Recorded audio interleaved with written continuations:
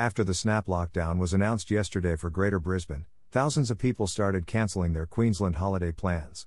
This happened just hours after the federal government's JobKeeper wage subsidy ended, delivering a twofold blow to the tourism industry. A surge of southern visitors spending millions of dollars had been expected to boost Queensland tourism during the Easter long weekend, which coincides with the start of the school holidays. Queensland Tourism Industry Council Chief Executive Daniel Gershwin described the lockdown as the cruelest blow imaginable that would put jobs in jeopardy.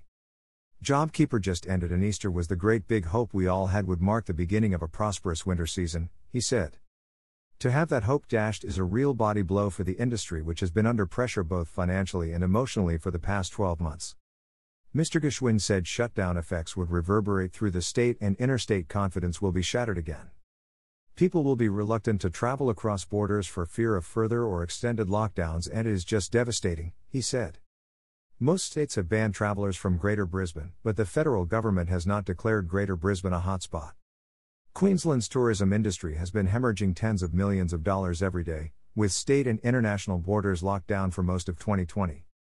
There were 8 people on job seeker payments for each job available across Australia, with that number set to rise after the program ended on Sunday. Queensland Treasury expected 50,000 JobKeeper recipients to lose their job when the scheme ended, with most losses to be concentrated in hospitality, tourism and arts sectors. Operators were also hit hard in the lead-up to Christmas when borders were closed to Greater Sydney. Mackay Tourism Chief Executive Taz Weber said he feared the lockdown would significantly impact operators. We know that Easter is a busy time for our operators, but we're working hard to understand and to deal with what this lockdown will mean for them, he said. We know there will be a bit of an impact because of JobKeeper ending, but we're optimistic we can minimize those cancellations and have a normal business for the long weekend. Over 80% of bookings are intrastate, but we know lockdowns can reduce the confidence in the market, and we know we've got to work hard to bring that confidence back quickly to move forward. Border rules for Greater Brisbane. New South Wales, no border restrictions, but people should reconsider travelling to Brisbane and beyond. Victoria, Brisbane is a red zone under the state's travel permit system, meaning non-Victorians cannot enter unless they have an exemption. Residents can quarantine for 14 days at home. South Australia, only essential workers or people relocating to SA can enter the state from Greater Brisbane and must have an exemption. Arrivals must quarantine for 14 days upon arrival. Western Australia, hard border closure in place for all of Queensland from midnight Monday. Only those with an exemption can enter WA and must quarantine for 14 days.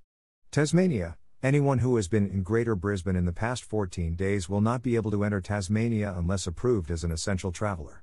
Northern Territory, people travelling to or from Brisbane have been told to rethink your plans. Australian Capital Territory, borders closed to Greater Brisbane until April 1st unless you have an exemption. I wrote a story when Melbourne was put on a snap lockdown last time, and one of the arguments I put down was, does it cost more to put in place a proper quarantine system in hotels outside capital cities and with hotel workers fully protected and monitored, or does it cost more placing an entire capital city, area or even the whole state on lockdown?